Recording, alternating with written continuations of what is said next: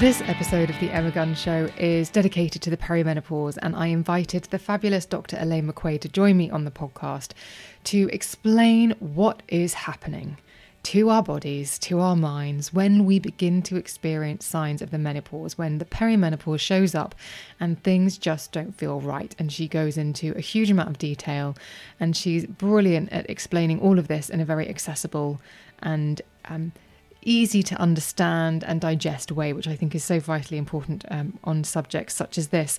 The episode was originally published in May 2019. All the links to Elaine and, of course, what we discuss will be in the show notes.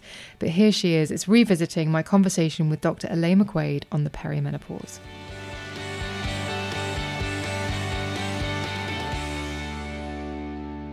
Hello, hi, and welcome to another episode of The Emma Gunn Show. I am your host, Emma Gunn-Wardner, and in this episode, well, this is the episode that nearly didn't get to you. This is during a pod a day in May, where I've said that I'll publish a podcast every single day. The Sunday show will be unchanged, and yet it is a Sunday show during a pod a day in May that is where I hit my first potential hurdle.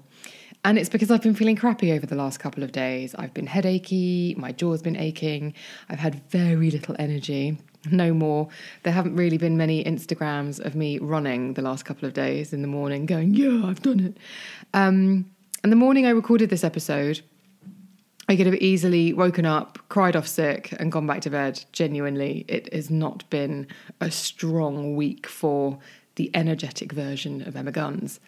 Ugh, third person reference, I apologise. But this episode is one I've been working on for a while because it's a topic that you, my most excellent listeners, have asked me to explore in detail in the show. It's a show all about hormones and very specifically about perimenopause and menopause. The reason it has taken a while to bring the show to you is that I've wanted to get the right guest and approach the subject in a way that's accessible and not hugely scientific and bamboozling, because it really can be. I did a lot of research on this and came out of it feeling a little bit none the wiser. But enter Dr. Elaine McQuade, who brilliantly agreed to be on the show to answer all my and your questions and really simplify what goes on when our hormone levels begin to change and we head towards menopause. And perhaps ironically, when I arrived to see Elaine at the Marion Gluck Clinic in central London, I mentioned my headache, lethargy and other symptoms because I really did feel like you could just see it on my face. I felt puffy and just a bit like I was walking in going, oh, hi, Elaine, sorry. And as it turns out, after she asked me 2 questions, and it's all hormone related, which is why the codeine and caffeine wasn't helping a jot and why it was now in like day 3 of feeling rubbish. So there, I'd done my homework, learned my hormone terminology and was armed with a few bits of paper because I genuinely thought I need to keep track of all of this. I really need to scribble down notes. If there's mention of what happens at this time of the month and that time of the month, I need to keep some sort of a graph so that I can go back and ask the right questions and keep everything on track. But I hope it cheers you to know that while the biological stuff can get a bit sciencey, when it comes to the practical things you and I can do, that's actually the easier bit. It really is. I mean, I didn't need to draw any pictures or graphs or anything because really what goes on is one thing that can be identified but then it can be worked on by you and your doctor or by you in other practical ways. And that's what's really empowering, I felt, about what Elaine was saying. Very early on in the show, she says, actually, some lifestyle changes can make a huge difference before you even go down the medical route. I don't want to get ahead of myself, but I suspect this will be the first of many shows on this topic, as I know a lot of you have emailed me with questions and queries about what's happening to hormones and how it relates to other things like mood, hair, skin, and energy. But this episode is designed to go back to basics, ask the questions that help us, that's me and you, understand the basics and also the practical steps you and I can take in the here and now. So I hope you find this episode useful. Thank you to Elaine for joining me, and I would really like to hear from you, whether that's via email at thebeautypodcast@gmail.com or on DM on social media, where I am at Emma Guns on Instagram and Twitter. One of the greatest places to chat to me and also other listeners to the show is the Facebook group. The link to join is in the show notes. There are 2 questions that you have to answer. If you don't answer those questions, I'm afraid I can't let you in. Answer those questions and you will have nigh on 3,000 fellow listeners who will be able to share and discuss with you on topics such as perimenopause, menopause, hormones, whatever it might be. here it is. I really hope that you enjoy it, and do get in touch if you have any thoughts, feelings, and don't forget to join that Facebook group. So here we are, perimenopause and everything that you need to know, and I hope you feel as cheered about it as I did.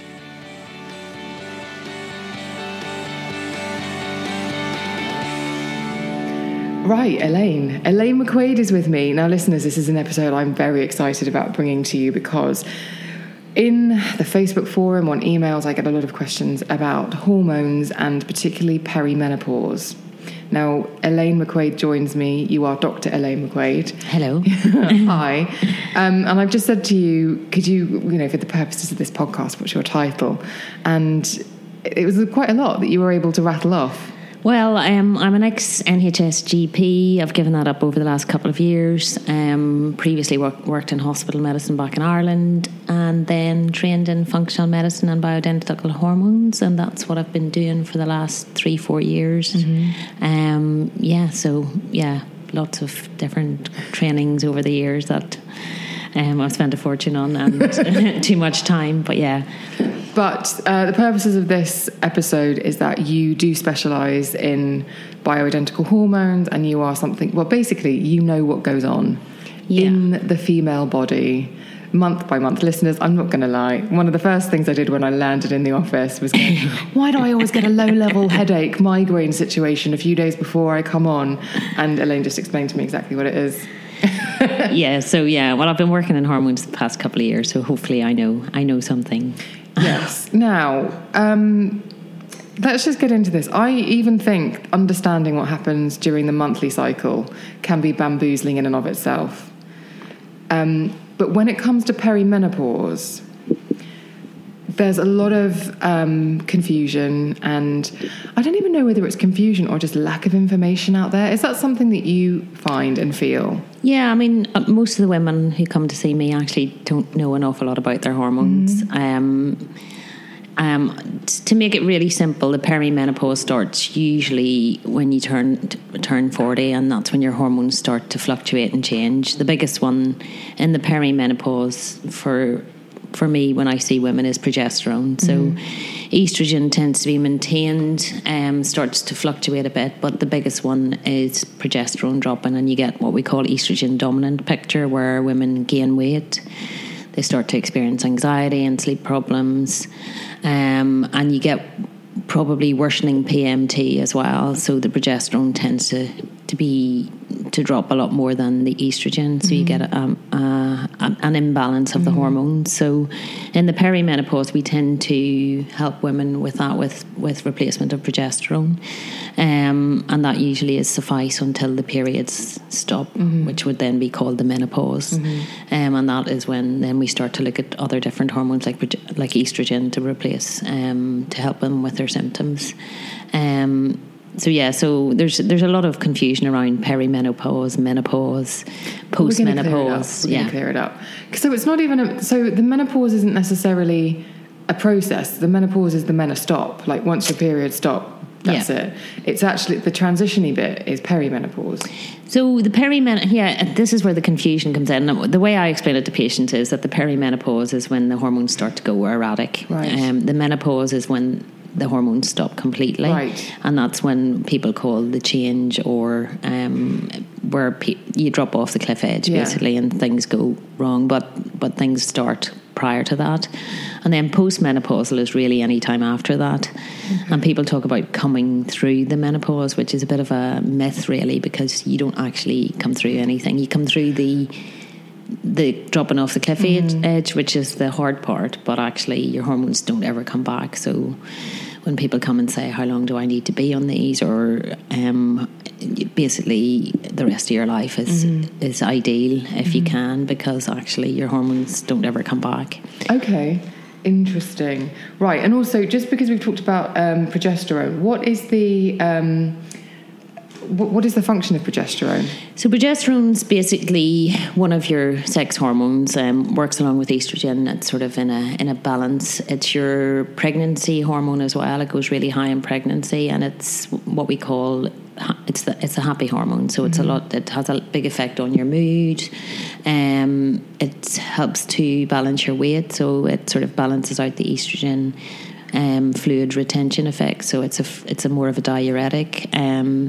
It helps your thyroid function. It's got a multitude of effects that aren't just related to the menstrual cycle, but it's your sort of hormone that's most associated with the PMT symptoms. So that week before your period, when women tend to feel no energy, mood, sleep goes off, and they get a bit depressed or anxious. That's the hormone effects of progesterone dropping prior to the period. Oh, so that explains the last 5 days. Yeah. So progesterone basically is there to maintain the lining of the womb in pregnancy, and obviously drops prior to your period whenever you don't conceive, so that your body then has a bleed because a baby hasn't been conceived. So it's part of the cycle. And as we've done the explainer about progesterone, let's talk about estrogen and what estrogen does. And again, estrogen has a lot of effects on mood. Estrogen is one of the other sex hormones, which is basically the hormone that most women know about. It helps your mood, it helps your brain function. It's the drop in estrogen is the one where people get the brain fog and just not being able to think straight. It's also, when it drops in the menopause, you get symptoms of hot flushes, so it helps maintain your temperature control. It's a big part of your metabolic rate as well. So when estrogen and progesterone drop in the menopause, women tend to gain weight because their metabolic rate slows down and their thyroid's affected as well. So again, these hormones aren't just about, which is what the medical profession are now recognising, that they're more than just sex hormones. So we don't just give women BHRT or HRT for their menopausal symptoms. There are actual long-term benefits for being on hormones longer term. And what are the differences between bioidentical hormones and hormones? Are bioidentical hormones new, in that are they a breakthrough moving on from the original form of HRT? That's my understanding from using the internet. So bioidentical hormones have actually been around for years and years and years. There's a Dr. John Lee in the USA who's written lots of books on it. Marion Glick was one of the first UK doctors to bring it into the UK and started off in Australia. And they're basically hormones that are made identical to the human body's hormones. So the estrogen and the progesterone components are exactly the same molecular structure as your own body's. So you're replacing like for like, so you shouldn't have any side effects.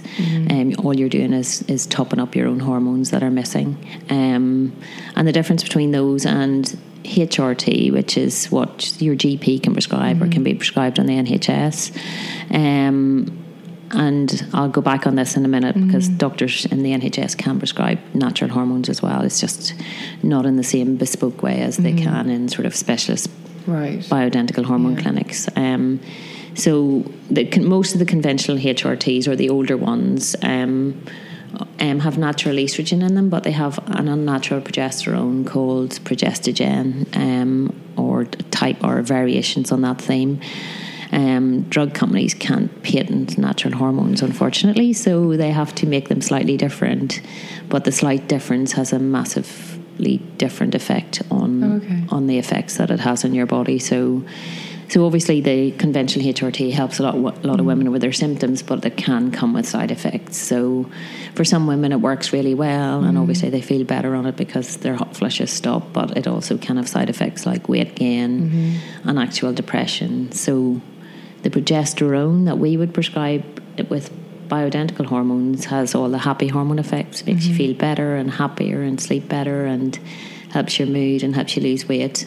The unnatural progesterones tend to cause weight gain, depression, can affect your sleep, and can have lots of untoward effects. So there's a big movement towards obviously going towards natural, and everybody wants to be much more natural these days, and obviously this is just another way of looking at that.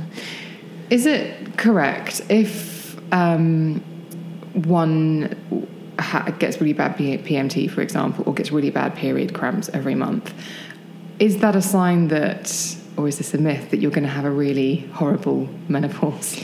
I don't think there's massive links between the both, but it does show that you're probably a bit more hormonally driven. It is odd. I think I spoke to you earlier about how different the presentation is with each woman that comes to the clinic. You know, when some women, as you say, go through their life without having any period problems, and then there's other women who are crippled with period pain the week before their period.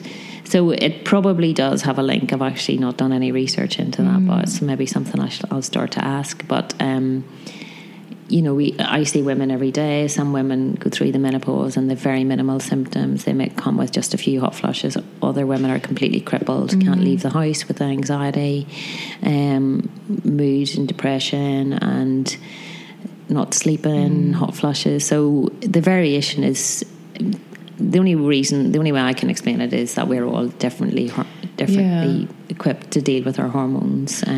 Which I guess means that if you are going to try and manage it, you have to have a detailed blood test, because you have to have a blood test that shows up your individual uniqueness, because and not just a cookie cutter test. Yeah, I mean, it's actually funny. One of the patients came up with it one day, and it actually makes perfect sense that we should have our bloods tested when we're in our 30s to get us to give us an idea what our maximum is, because everybody's levels are different.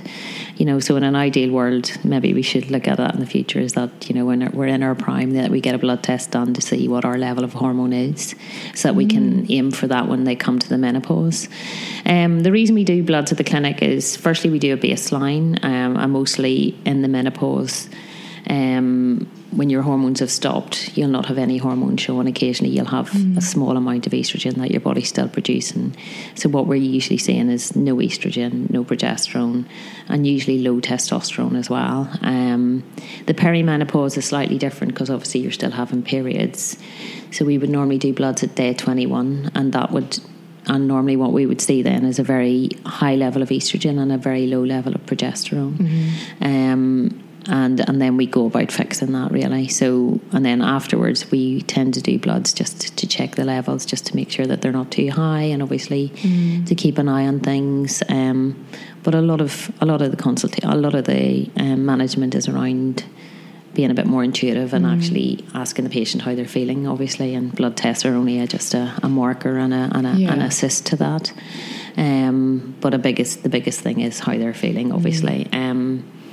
And again, monitoring the blood tests, we look at levels, but everybody's level of where they feel best at is different. So again, it's very much a very mixed guide of how they're feeling, what I look at the blood tests about, and how I can help manage it best. So it's a bit of a jigsaw puzzle, really. Yeah, and look, the reality is, I know people might be listening and they're thinking, okay, Emma, this is all very well and good, but I'm not in a position where I can go and see a specialist and get these detailed blood tests. So if someone's listening to this and they're struggling, how do you know that you're not just having a bad month, or you're not just under stress, which is causing you to feel that your maybe PMT or monthly symptoms are amplified? How might you know the difference between that and actually beginning perimenopause? I mean, usually it's a multitude of things, as you know. Most of us, when we hit our 40s, lots of things start to change. So stress has a big impact on the hormones. So being very stressed will affect how your body, how much your body is able to produce progesterone. Because if you're producing a lot of cortisol, which you do when you're stressed, then the body preferentially will produce that over rather than progesterone, because it has only a certain amount of substrate. So it's almost like an either or for those two hormones. If you're really heavily stressed, and there's something called the cortisol steal pathway, which is basically what happens is, the way I explain it to patients is, all the hormones are made from cholesterol, and the body has obviously a finite amount of cholesterol to use. So if your body's really pushing out the cortisol, and it is a choice, very simply, your body has a fight or flight survival choice or a do I have sex choice, then the body has to, obviously, the simple way that I explain it to patients, and it works really well. So the body has to say, do I run or do I lie down? Yeah, exactly. Do I live or do I, so it's a preferential of what we do. So, and the body produces cortisol. So then poor old progesterone gets put on the back burner. Okay. So that estrogen dominant picture that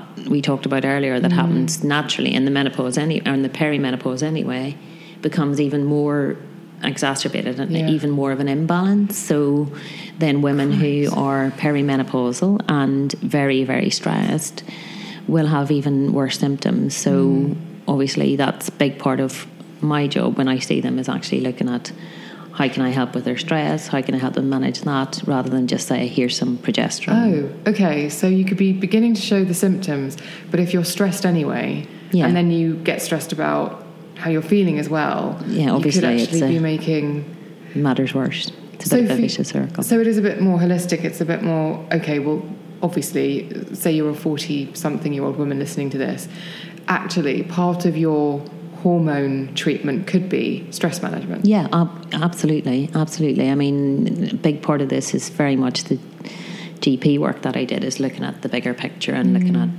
holistically what is going on, and not just, I don't just do hormones. It's very much a big part of my job is the psychology, and a big interest of mine is what else is going on and the emotional context of what's happening. And usually when you know, unfortunately the menopause, perimenopause, kids are in the middle of exams or leaving home, elderly parents are getting sick, marriages are starting to fray a little bit at the core, and obviously the hormone issues don't help.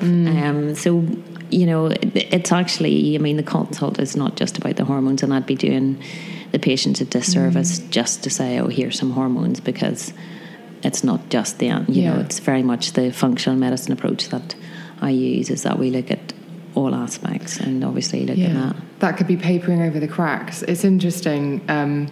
It's very tempting. When I did the episode on thyroid, I really wanted a sluggish thyroid because I was hoping that a bit of thyroxine would get me into a size 27 gene. But I don't have a sluggish thyroid, and actually, in a way, it's good. But there is that thing of, if you get a confirmation from a blood test and then something that you can take, it's kind of box tick, but actually it sounds like even with the hormones and with the other things you can do, like the stress management, it really is about trying it, seeing how it works, seeing if you can improve it, tweaking it here, there and everywhere. It's a course, not a... Yeah, it's very much a journey rather than a destination. So looking at, and again, the thyroid, lots of people come, obviously weight's a big issue for women, and lots of people come thinking, oh, it's my thyroid, and can you give me some thyroid? The female hormones and the thyroid work very closely together as well, so sometimes just assisting the female hormones. Thyroid goes off at that time of life as well, but sometimes it's a matter of fixing something and then just seeing how the body reacts to it, because quite often it'll quite happily fix itself if you just give it the right tools. So often giving them some progesterone will help the weight loss, and it'll also help the thyroid to work better as well. And again, massively stress. I see a lot of women who are highly, highly stressed, who are trying to lose weight, who go and kill themselves at the gym and knock themselves out in a treadmill and do exercise until they're nearly sick. And that's probably the worst thing they can do if they're heavily stressed, because their cortisol is then just going to be even more driven, and they're going to hold on to fat and store fat, because that's what cortisol does. Yeah. Do you believe in adrenal fatigue? I do. I could tell you lots about adrenal fatigue. I've suffered my own adrenal fatigue, and it's not a nice place to be. So it's one of my big areas that I look at. And I think it's becoming an epidemic, to be honest, in this society, and probably will become even bigger with the mobile phone use and just the adrenaline kicks that we all get, and the dopamine release from just using social media and those type of things, and just the pressure that we are all under as human beings. So if you're highly stressed and your hormones are beginning to fluctuate because you're in perimenopause, which is a long-term place, right? Perimenopause isn't. How long does perimenopause last? It can last up to 10 years, so it can start 40s. I mean, I'm seeing it a lot earlier because of stress now too, but it can. So stress could be triggering it earlier? It can, I think it can. I think it's starting to, because of the progesterone effect, it can start those sort of estrogen dominant pictures and start to give you a little bit of a perimenopausal earlier picture now. So I do think there's a big impact on that. But yeah, stress is massive. I had a lady on the phone the other day, and that was, you could just, she lives abroad, and you could just palpably hear her stress on the phone, and she was wanting all these medications to fix her, and I actually had to just be really, in a nice way, be really, direct and say, look, you are on the verge. She's basically on the verge of burnout, and I just had to be very gently say, like, we really need to address your lifestyle issues or you're going to fall. The problem is, until you hit that brick wall, you don't know what it's like, and I know you've suffered from your own issues. So, but some people will continue to, and I did it, I continued to push and push and push and push until you fall over the edge, and then you go, I think I have to do something now about this. I think I'm going to have to take a week off. Yeah, and unfortunately that's what we're all like. We think we do. I was talking to somebody about it the other day, and we're just laughing, saying, we all think we're superhuman, which we do, that we can just continue running on empty and run 1,000,000 miles an hour and juggle 27 balls in the air, and then unfortunately the body can only do so much until it starts to give you signs. But it's one of my big things. I think I spoke to you about setting up the retreats and stuff, about listening to your body and actually getting in there before, what was to say, someone sent me something about listen to your body when it whispers, so you don't have to hear it when it screams, which I thought was really lovely. Because it tells you what you want to know, but we are all so busy doing what we're doing that we don't actually listen to the signs of my gut's playing up, or I'm really fatigued or really tired. We just keep pushing through, or add in a bit more caffeine, or get on. Don't judge me, Elaine. Oh, don't! Listen. I'm a caffeine addict as well. So, but okay, yeah. There's a lot to unpick there, because I do think stress plays in a really vital part in the hormone story. Yeah, massively. Right. So, can we talk about really specifically? And this is where I get a bit lost. So if you see me drawing pictures, okay. Although listeners, Elaine has very helpfully got a graph in front of me, which has actually got a picture of the answer to my question, which is basically what happens during the menstrual cycle, week by week. And then how does that change when you go into perimenopause? Because I guess that graph looks different. Like the spikes aren't as high, or the lows aren't as low. Or it's very difficult to give you a fixed schedule of what happens in the perimenopause. Obviously, you have your menstrual cycle where your estrogen and progesterone rise at different times in the menstrual cycle. Mid-cycle, you usually have a spike of estrogen. Slightly later, then you'll have a spike of progesterone. So mid-cycle is where you have ovulation, when the estrogen is at its height. Is a prolonged period of a lot of estrogen bad? Estrogen has got a bit of bad press in the past, and there's been lots of. I mean, we'll talk about the HRT thing in a bit, and about the risks from that. But estrogen has got lots of very positive effects. Too much estrogen causes increase in cell growth, so it can cause cancers if it's very high over long periods of time. But estrogen is obviously a very positive hormone. Like anything else, it's getting the balance right. And how would you know if you had high estrogen? Would you know?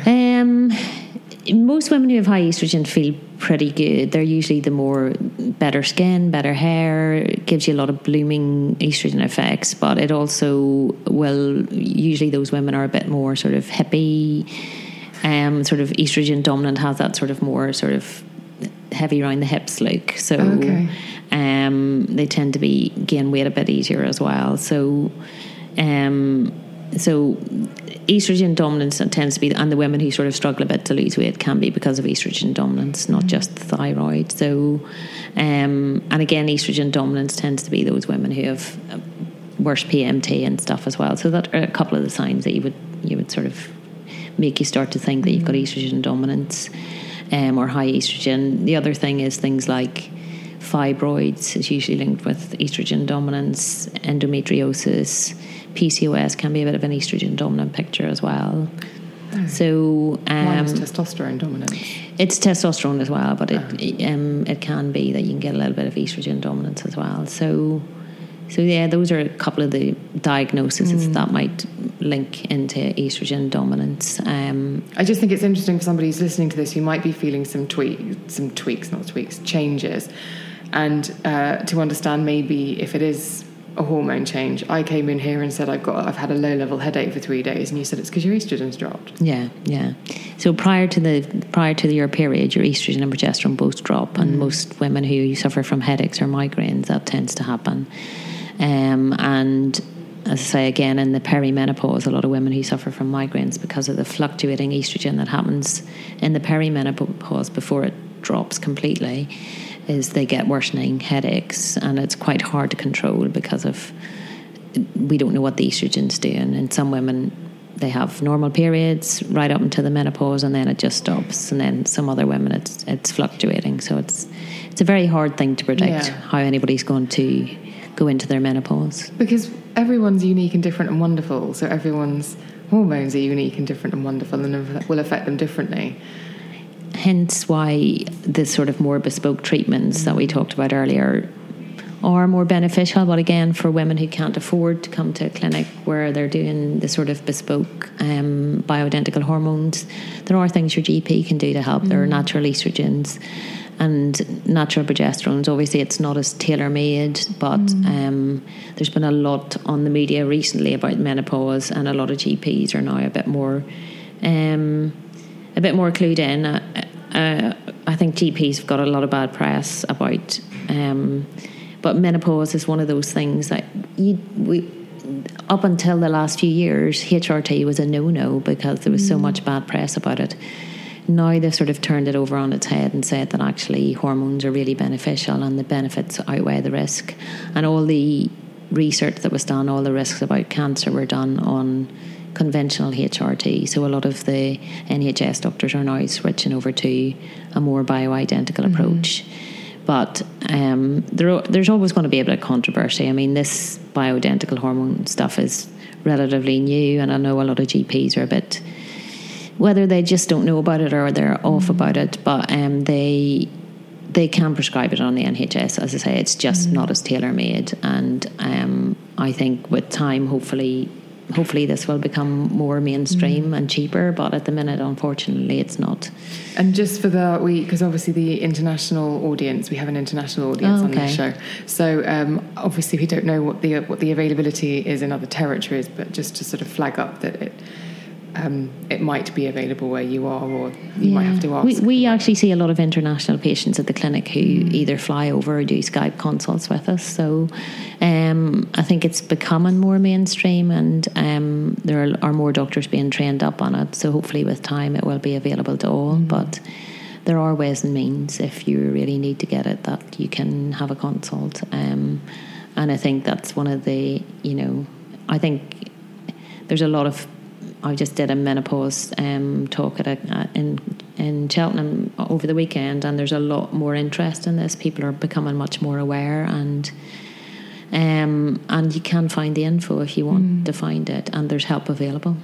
And when you speak to women, maybe not in clinic, because always that's a personal consultation and there's also confidentiality, but when you go and do those sorts of talks, what are the questions that people are asking? What information is it that they're not finding out there? Well, basically the information is all out there, but I think it's easier when you have someone to ask the questions to. And I mean, there always is a lot of interest around hormones, and a lot of people are on conventional treatment but just don't feel quite right. And I think that's where the bioidentical comes in, because they don't. I think it's the understanding that they're not on a natural progesterone can sometimes just turn the corner for them. So they're on HRT, their symptoms have gone, they've no hot flushes anymore, but they just don't feel themselves. The mood's just not quite right, and there's just something missing. And I think that's where the bioidenticals make a difference, in that they're direct fit. So we should hopefully get you back. And the way I say to my patients is, actually, for the first time in your life, you've got a balanced hormone profile for long term. So you actually should be at your best, rather than if we can get it right, which we can. I know everyone's levels might be different, but is there an optimum ratio? The ratio of estrogen and progesterone we try to keep between 10 and 20 to 1, but the levels, again, it's a bit of it's tweaking them up and down according to the patient. So I don't try not to get my levels too high for estrogen, so I don't want them to go above 400. But again, it's a very debatable subject. So some women. Ready to pop the question? The jewelers at BlueNile.com have got sparkle down to a science, with beautiful lab-grown diamonds worthy of your most brilliant moments. Their lab-grown diamonds are independently graded and guaranteed identical to natural diamonds, and they're ready to ship to your door. Go to BlueNile.com and use promo code LISTEN to get $50 off your purchase of $500 or more. That's code LISTEN at BlueNile.com for $50 off. BlueNile.com, code LISTEN. And come in and go, they feel much better at higher levels. Obviously, there's a little bit more risk having the levels higher, but it's all about, for me, quality of life rather than prolonging life just for a small risk that something untoward might happen if I give them a bit more estrogen. So as long as I educate them and they're aware and they're happy, then I think that's my job done. I think it's all about the patient, and we as doctors should be there to guide them, rather than say, this is what's right and this is what's wrong. This is the way when I give the hormones, I say, like, this is the dose I'm giving you. It's your body. You will know better than I do. I can guide you, but you will know better when it's right for you.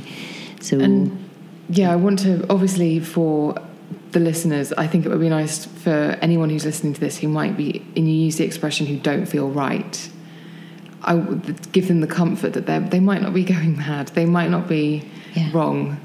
Actually, that is probably a symptom in and of itself of I just don't feel right. Yeah. And there's, again, it's back to listening to your body. And if you feel, it was the biggest thing when I worked as a GP was, the patient always knows better than you do. And if they come in and there is always something there, and it might not be physical, but there's always something.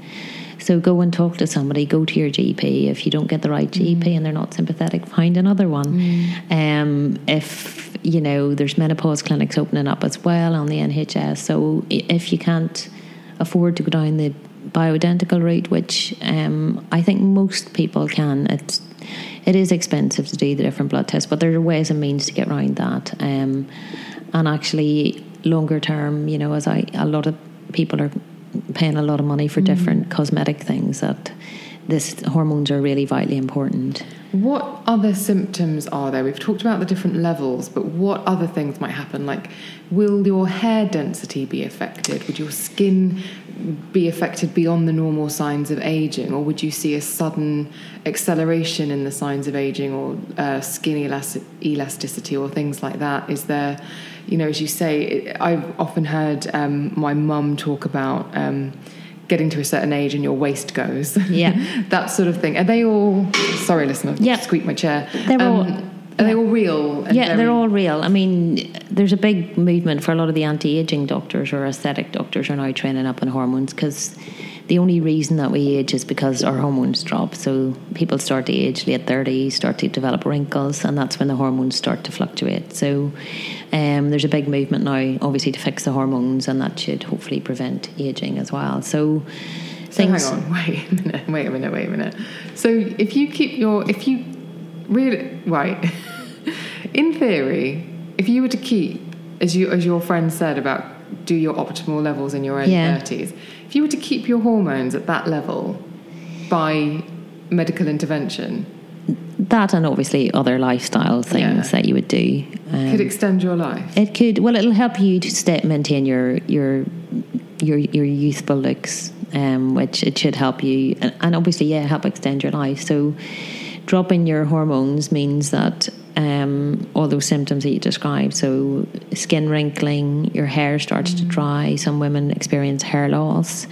Would that be a particular type of hair loss? Like, is it female pattern baldness, or is it like the little alopecia? Like, how would it manifest? In different women, it depends on the woman, but just general hair loss, just thinner, drier hair. Obviously thickening of the waist as the metabolic rate slows down as the hormone drops, so not being able to lose weight the way they used to, struggling to maintain their muscle, which is usually a sign of testosterone drop as well.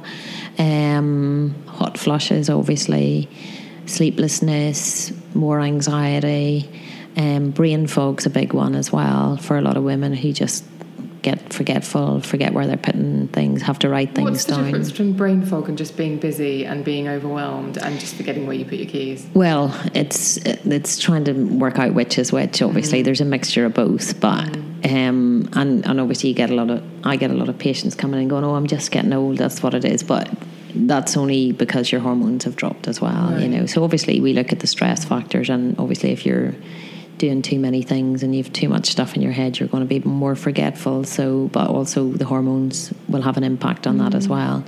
So there's a big link now between hormones and dementia as well. So losing your hormones has a big impact on dementia and forgetfulness and memory loss. So the very positive effects of being on bioidentical hormones is prevention of Alzheimer's, keeping your bone density, quality of life factors, obviously, and then most women don't develop cardiovascular disease until they hit the menopause.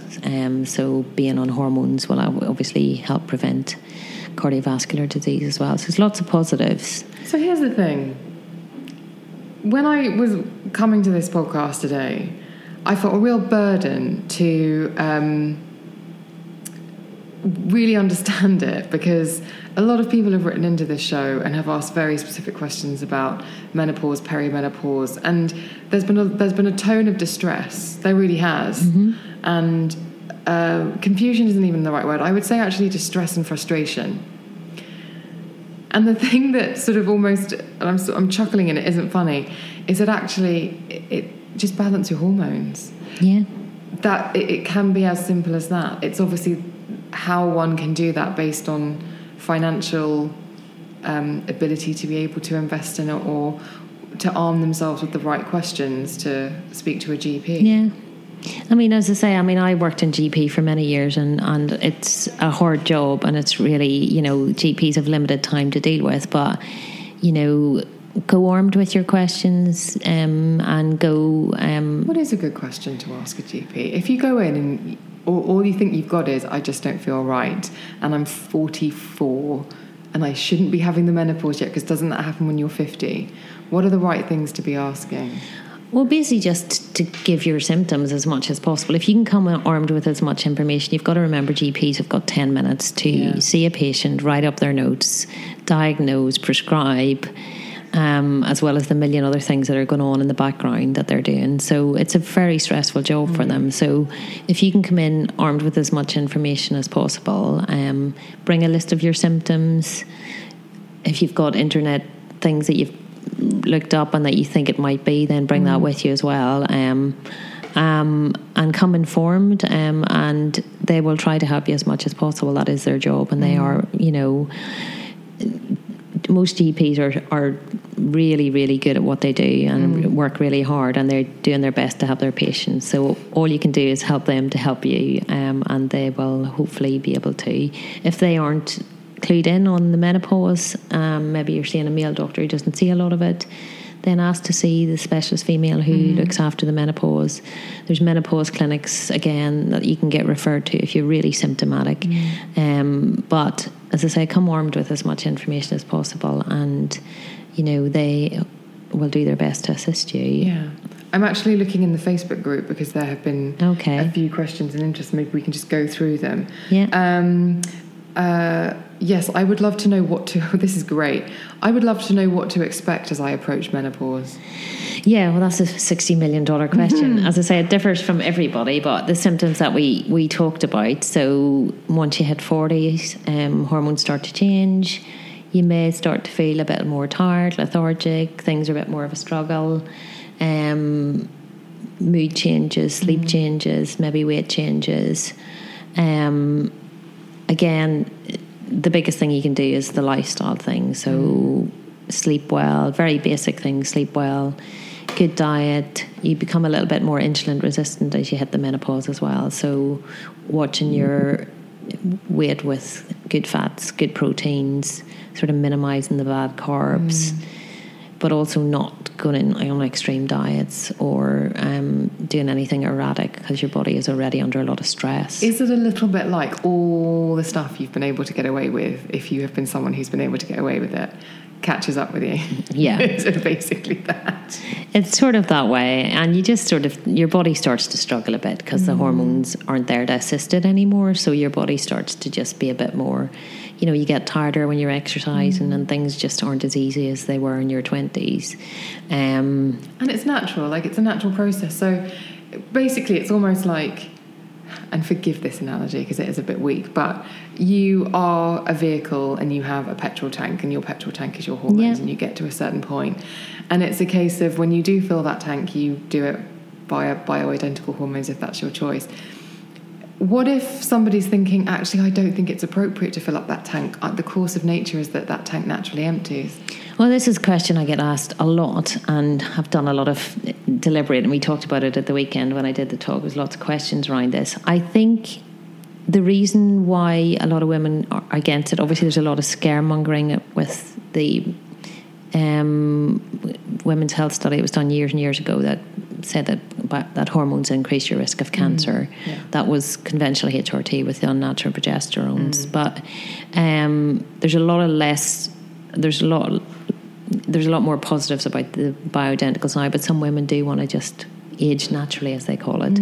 And again, we can assist them with diet, lifestyle, exercise, all those things that can help. And some women do tend to be okay, but they aren't optimal.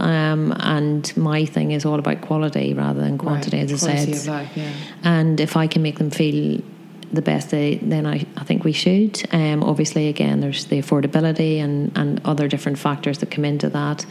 But I think we are living a lot longer now than we ever were. I think a lot of our ancestors didn't live much beyond their menopause, or if they were, they weren't functioning in high-powered jobs and trying to do what we are having to do now in our 50s and 60s. A lot of the women I see are corporate women who are running businesses. They can't afford to have brain fog and be forgetting things and being in meetings and having hot flushes and just getting distressed and crying all the time. So there's a lot of different factors that come into that. Obviously, if your lifestyle's different and you can manage your hormones there are other ways and means of trying to manage your symptoms, but there are choices, and I think obviously I'm here to guide the choices, but I think hormones, I think saying that we should be aging old, getting old gracefully and not being without hormones is fine, but it also, you know, I think we are living a lot longer now, and I think the benefits of living longer and having our brain and our wits about us and feeling well is very important. But again, it's a choice factor. Very important. Is there a difference in what happens with your hormones when you... Sorry, I'm scrolling through these questions because I just lost track of it. Is there a difference between what you might experience with menopause or perimenopause if you have or haven't had children? Not that I've seen. It shouldn't make any difference really as to how you experience your menopause or perimenopause. Still go through the same drop in hormones whether you've had kids or not. So yeah, obviously having kids comes with that added stress around the menopause, perimenopause, but I don't see that there's a link, not that I'm aware of. Is there a link between your hormone levels and your mental health? Massively. I think there's a lot of I think there's a lot more information coming out now about the link between depression and anxiety and hormones. So yeah, I mean, obviously the hormones are a big impact on your mental health. Could that be, and I'm sorry to interject at this point, but I have spoken a lot to friends recently who have teenage kids, and they are confiding in me that their children are experiencing anxiety and depression, and not just experiencing it but diagnosed, and there might be a special dispensation at their school because of it. And I must admit I'm quite surprised, and I just thought, oh gosh, well maybe when I was at school I would have been one of those kids, because if somebody had actually sat me down they would have identified the anxiety and depression that I didn't discover till my late 30s. But then a part of it I'm wondering, on such a big scale, is it that we're just diagnosing it earlier and there's a bigger frequency than we realised? Or is it because children's lifestyle, which is, you know, the exams that kids have to do now is so, there's so many and varied, and there's stress around that, there's stress around their mobile phones.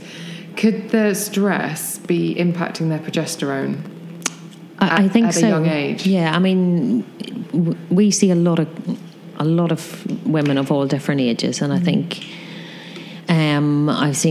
I see men at the clinic as well with testosterone issues, and I think there probably is a link between, you know, our environment, the stress that we're under, chemicals in our food, and hormone levels in kids. So things like testosterone level in young men. I think it's something that I watched an American webinar about a year ago actually, and it was one of those things. I used to see a lot of anxiety and depression in a lot of teenagers when I was doing GP, and it was never a subject that it probably wasn't something that we could look at as GPs, but I think it's something that I definitely be much more aware of now in measuring things like testosterone levels in young men who are suffering from depression, and also checking cyclical hormone changes in young women as well. Certainly around the time of their period and premenstrually, and if they're having a lot of stress, they're still under the same cortisol steal that we talked about earlier, that women have in their menopause. They're still going to be impacted. So if their progesterone is dropping, then they're going to be more anxious. So it's again looking at all the different factors: their lifestyle, their stress, their hormones, their eating habits, their mobile phone use, their social media use, all the different things that could be contributing to their anxiety. Gut health as well is another big thing that is massively linked to your brain. So it's again looking at a functional medicine lifestyle approach, and that one thing doesn't just fix it. We have to see what the big picture is and actually listen and hear the story of what's going on in their lives. What about yams? What about yams? Well, because we've all seen Sex and the City too. Let's face it, listeners, we all sat through it. But Samantha Jones was massaging yams into herself. And that, I mean, I've heard that a lot. Is that... obviously you don't prescribe that. Well, actually, the base of our natural hormones is wild Mexican yams. So a lot of the natural component, obviously they are bioidentical. They're not natural in that they're synthetically made in a specialist pharmacy, but they're actually to obviously preserve them and keep them and make sure that they're able to be absorbed into the body correctly. They have to be made into a certain consistency, but their baseline is a natural substance like yams, which has got natural progesterone in it. So there's lots of online companies that provide similar type progesterone creams that you can buy over the counter. Some women find that they help somewhat, so interesting. Okay. It's worth giving a try. And obviously if it's not working completely right for you, or you're still struggling, then you can go delve down the other route. But as I say, there's lots of stuff out there that women can try, that if that's available and accessible for if you can't make a clinic. So so there are things that don't have to be prescribed by a doctor. They're not, I mean, obviously they're not properly monitored, and I don't know an awful lot about. She's inserting a disclaimer. Yeah, I don't know much about them, but they're, I have women who come and say, it helped for a bit, and then obviously if their symptoms got really, obviously it's probably at a very low dose. So then when things got deteriorated or they're entered further into the menopause, then they need further assistance. But that's really good to know, because if you try it, if you think, well, I think I'm having these symptoms, I might give this yam cream a try, and if you see an improvement, then actually you know that maybe an investment in going to a clinic, exactly. Okay, right. I feel cheered by that. Yeah, so I think there's lots of options out there, and as I say, there's lots of, luckily, much as I diss social media and internet, I use it a lot for information, and it's been a godsend for finding out stuff, and there's a lot of positives around it as long as we keep it under control, I think. Yeah. Was there anything you can do? There's a great question here in the group. Basically, how to prepare for the menopause. And I think, obviously, we've discussed lifestyle changes are hugely important. What about nutrition? Are there any foods you should cut out? Nutrition is a bit of anybody who's sort of hitting, their perimenopause, menopause. It's all about getting the sugar balance right as well. So you become a lot more insulin resistant. You become a bit like PMT. You crave sugars a lot because your body, the metabolism of the hormones means that your lack of hormones means you crave sugar. So to try and balance your hormones best is to obviously try and override that as much as you can, which is making sure that your sugar's balanced by having good proteins and fats at every meal, so that your blood sugar level doesn't drop. So not snacking on chocolate and having spikes of blood sugar. So sort of a more low GI approach. I'm not an advocate of any sort of strict diets, and I know there's lots of keto diets out there and fasting. Anybody with hormonal issues need to probably take guidance from either a nutritionist or a doctor before they start anything extreme. The ketogenic diet's a very sensitive subject on this podcast. Yeah, and it's the ketogenic diet is actually a medical diet that was designed for people who are epileptic, have brain disorders, for cancer, for lots of other different things. It works really well for that.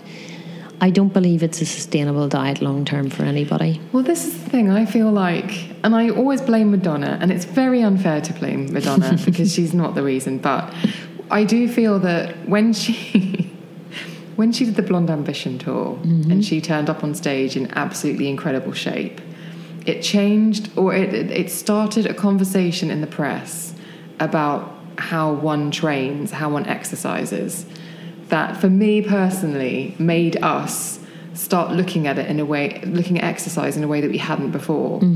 And there's all this high performance, almost like athletic level intervention that we're doing. Yeah. Not even the bodybuilding was always a little bit, it was always off to the side and it was extreme and everyone kind of understood what it was about. But I think if you look at the gym gear we can buy, which is crazy NASA tested fabrics, really don't need that. £6 pair of leggings do the same job. You know what I mean? I just think it's that thing of we suddenly start treating ourselves like we are Olympic athletes or we are elite astronauts, whatever it might be. Anyway, it's not Madonna's fault, but it's just things like these, as you say, unsustainable diets. We put so much pressure on ourselves, but actually realistically we are not elite athletes, and we should be allowed to have some ciabatta and olive oil or salmon vinegar or something before. Crazy example, it's a tangent. I think you're right about the extremes. I mean, and I it scares me a bit, with the amount of people who are on these extreme diets and cutting their body fat down to nothing. Women are designed to have body fat, they need that to have hormones. So a lot of women who are anorexic or training too hard or really low body weight will stop their periods, and it's the body's sign of saying that there's something not quite right. It hasn't got enough fuel to function properly as a woman. So obviously we're all the gyms, you see these young girls who are, it's basically a glorified eating disorder, and their hormones will eventually come back to haunt them, and there'll be problems. And unfortunately I've seen quite a lot of it in my time, and it's not fun. And it's not about appearance, it's about how you feel and how you accept yourself and self-esteem, and that should be addressed, not these women aren't designed to have six packs. I'm sorry, but we're not. And, we're not designed to see our muscles, and it's not, I don't think it's natural, and I don't think it's attractive. But then that's my opinion. And I also know the effects of what it has on their system as well in the long term. If they've, we need fat to survive. The theme I'm getting as well from this conversation is just be easy on yourself. Yeah, massively. I mean, that's from my own personal experience, from seeing patients and from, life. Is that a shift? So if somebody comes into you and they say, Elaine, I don't feel myself, something's not quite right, I'm sure it's my hormones, you do the tests and you confirm that there is an imbalance, you begin to treat them. When they come in, maybe however many weeks or months later, depending on what their particular program is, do you see a physical change, like an energy shift?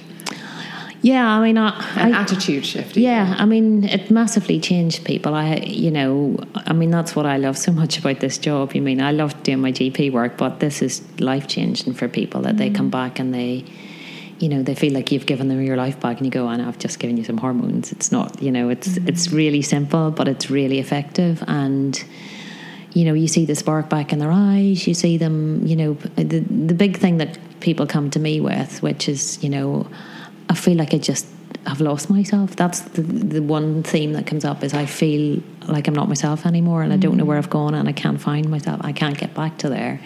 And you give them some hormones and they just, it's just beautiful. It's lovely. And as I say, it's lovely to see, and it's really, for anybody out there who's struggling, there is help, and there's lots of stuff that can be done. And obviously, again, it's not all just the hormones. There are other things that are going on in their lives that we can help you with, but hormones have a big impact on how you're feeling and how you manage those other things. So it's hormones, it's lifestyle, and it's really that stress, cortisol steal. It's really addressing stress. Yeah, massively. That should maybe, and also, dare I say, the stress management is potentially the least expensive approach to begin with, of just managing the stress.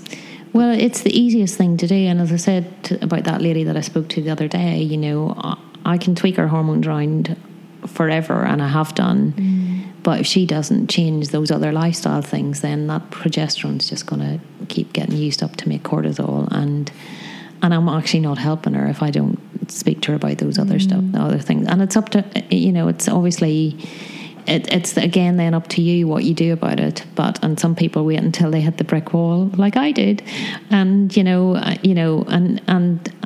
and sometimes we have to do that. We have to hit rock bottom before we have to.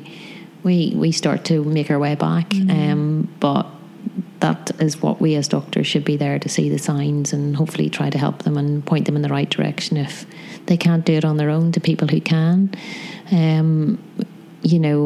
Our NHS, God love it, is failing miserably at trying to support everybody who is struggling with mental health issues. And a lot of the stuff we will have to end up paying for, but there is help out there. And it's about getting the right guidance. And as somebody who allowed it to get to a bad point, you just said, I guess you would say, please don't do that. Well, that's my big thing. I mean, I set up a new company doing retreats and trying to get people in, my ethos is, don't go down the bad roads I went down, all the dead end paths. And, hopefully somebody like myself, who have been through a lot of stuff and also have the medical experience, that I can guide you to down the right way, or hopefully try and help you at least and as much as possible to go down the right path, and obviously help balance hormones and look at nutrition and look at that whole holistic picture, because it's not pleasant when you hit that rock bottom and that bad patch, and it takes a while to get out once, especially when you hit the sort of end stage of adrenal fatigue. It can take a couple of years to come back out the other end.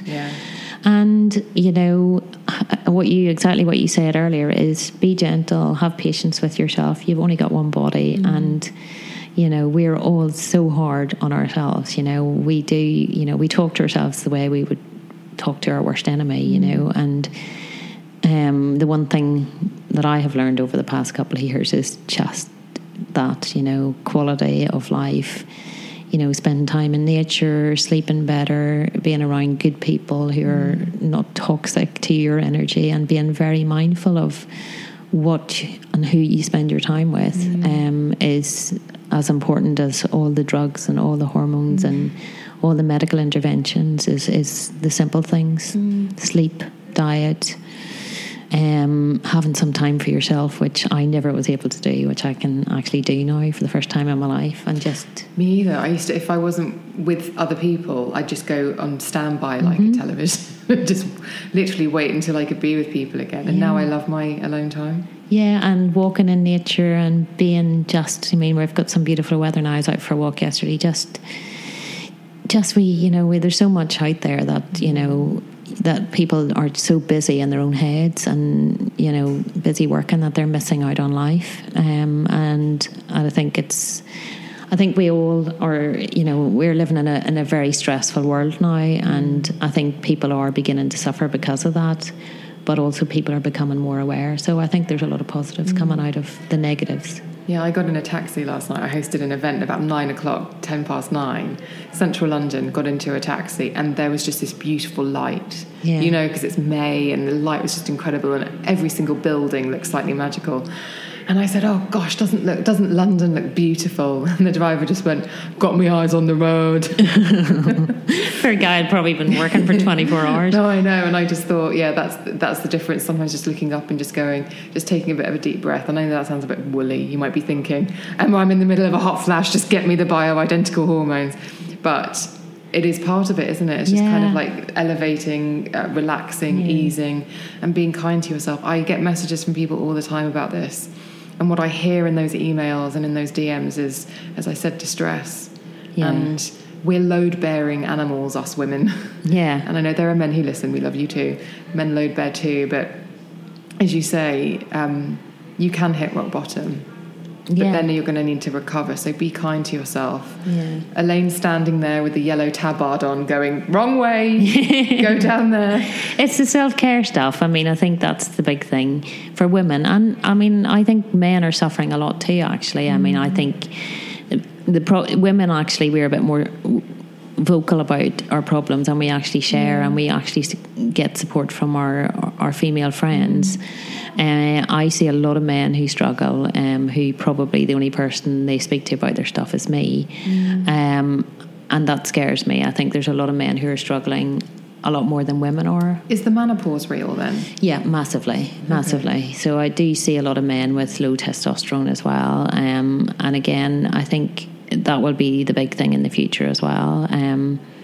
But the same thing applies to the men, the stress thing as well, the diet thing. Obviously they're not as hormonally driven as women, so they don't fall off the cliff edge the way we do when we hit the menopause. Their testosterone is a more gradual decline, so they tend to slip through a wee bit, and then they're presenting more now because there's a bit more social awareness of it, but I think a lot of men are struggling, and hopefully if there's men listening out there as well, that there is help for them as well. They tend to have a very gradual decline in testosterone, so it's not acute like women, and they don't develop hot flushes, but it's tiredness, fatigue, anxiety, depression, loss of confidence. And that's the testosterone? That's testosterone as well. Decreasing. Yeah. And again, we give women have testosterone as well, and low testosterone women can be a big factor. So we do prescribe testosterone as well. But I say, I think, I know we've talked mostly about the women's stuff, but men do struggle as well. And listeners, I create the shows that you want, so if there are enough listeners out there who want an episode on the menopause, we can absolutely get Elaine back. Elaine, thank you so much. It's such a convoluted subject. Yeah, it is. It's a complicated subject, but actually, I try to keep it simple and explain as much as possible to the patients. And obviously, hopefully you'll be able to give the people can contact if there's anything they really want to know. But I think as complicated as hormones are, to understand what each and every one does, because I'm going to be honest, I've forgotten a little bit about what estrogen does that you explained at the beginning. I think I'll remember if you don't give me an exam. But what I mean is, even though the subject matter itself is quite complicated, the paths to actually feel more like yourself again are actually simpler than you might think. I think it's not that important to know what the hormones do. It's important to know that they have a massive impact on your mental well-being, your physical well-being, and just how you're feeling. So, obviously I should know what they do, but it's not that important that you obviously know that they're part of your reproductive system and that they have a big impact on your health. And as I say, most women know when there's something wrong, and it's their hormones, And if you go to a doctor, whether it's a GP or whoever, and you say, I think my hormones are out of whack, that's a valid thing to say. Yeah, absolutely. I think if you're feeling unwell, it's valid to go and ask for help. And as I said to you before, if you don't get the right help, then, ask for someone else, or, hopefully there's lots of support net. There's lots of menopause cafes out there now. There's lots of support and women who are setting up things to support women going through the menopause that are not. And maybe you could share those links with me, and I can put them in the show notes. Certainly can. So people can find them. Yeah, absolutely. Elaine, thank you so much. Listeners, obviously the links to Elaine, the clinic, everything will be in the show notes, which you'll find wherever you're streaming and downloading this episode. And I'm sure we'll get you back. Maybe hopefully we'll do some listener questions. But Elaine, thank you so much for your time. You're very welcome. Thanks for having me. Before you go, just a reminder that if you do want to get in touch with me, it couldn't be easier. Email me at thebeautypodcast@gmail.com or DM me on social media where I'm at Emma Guns. You can also join the closed Facebook group and have a conversation with me and other listeners simply by clicking the link in the show notes, which can be found wherever you are streaming and downloading this episode of the podcast. Thank you so much for listening. I'll see you on the next one.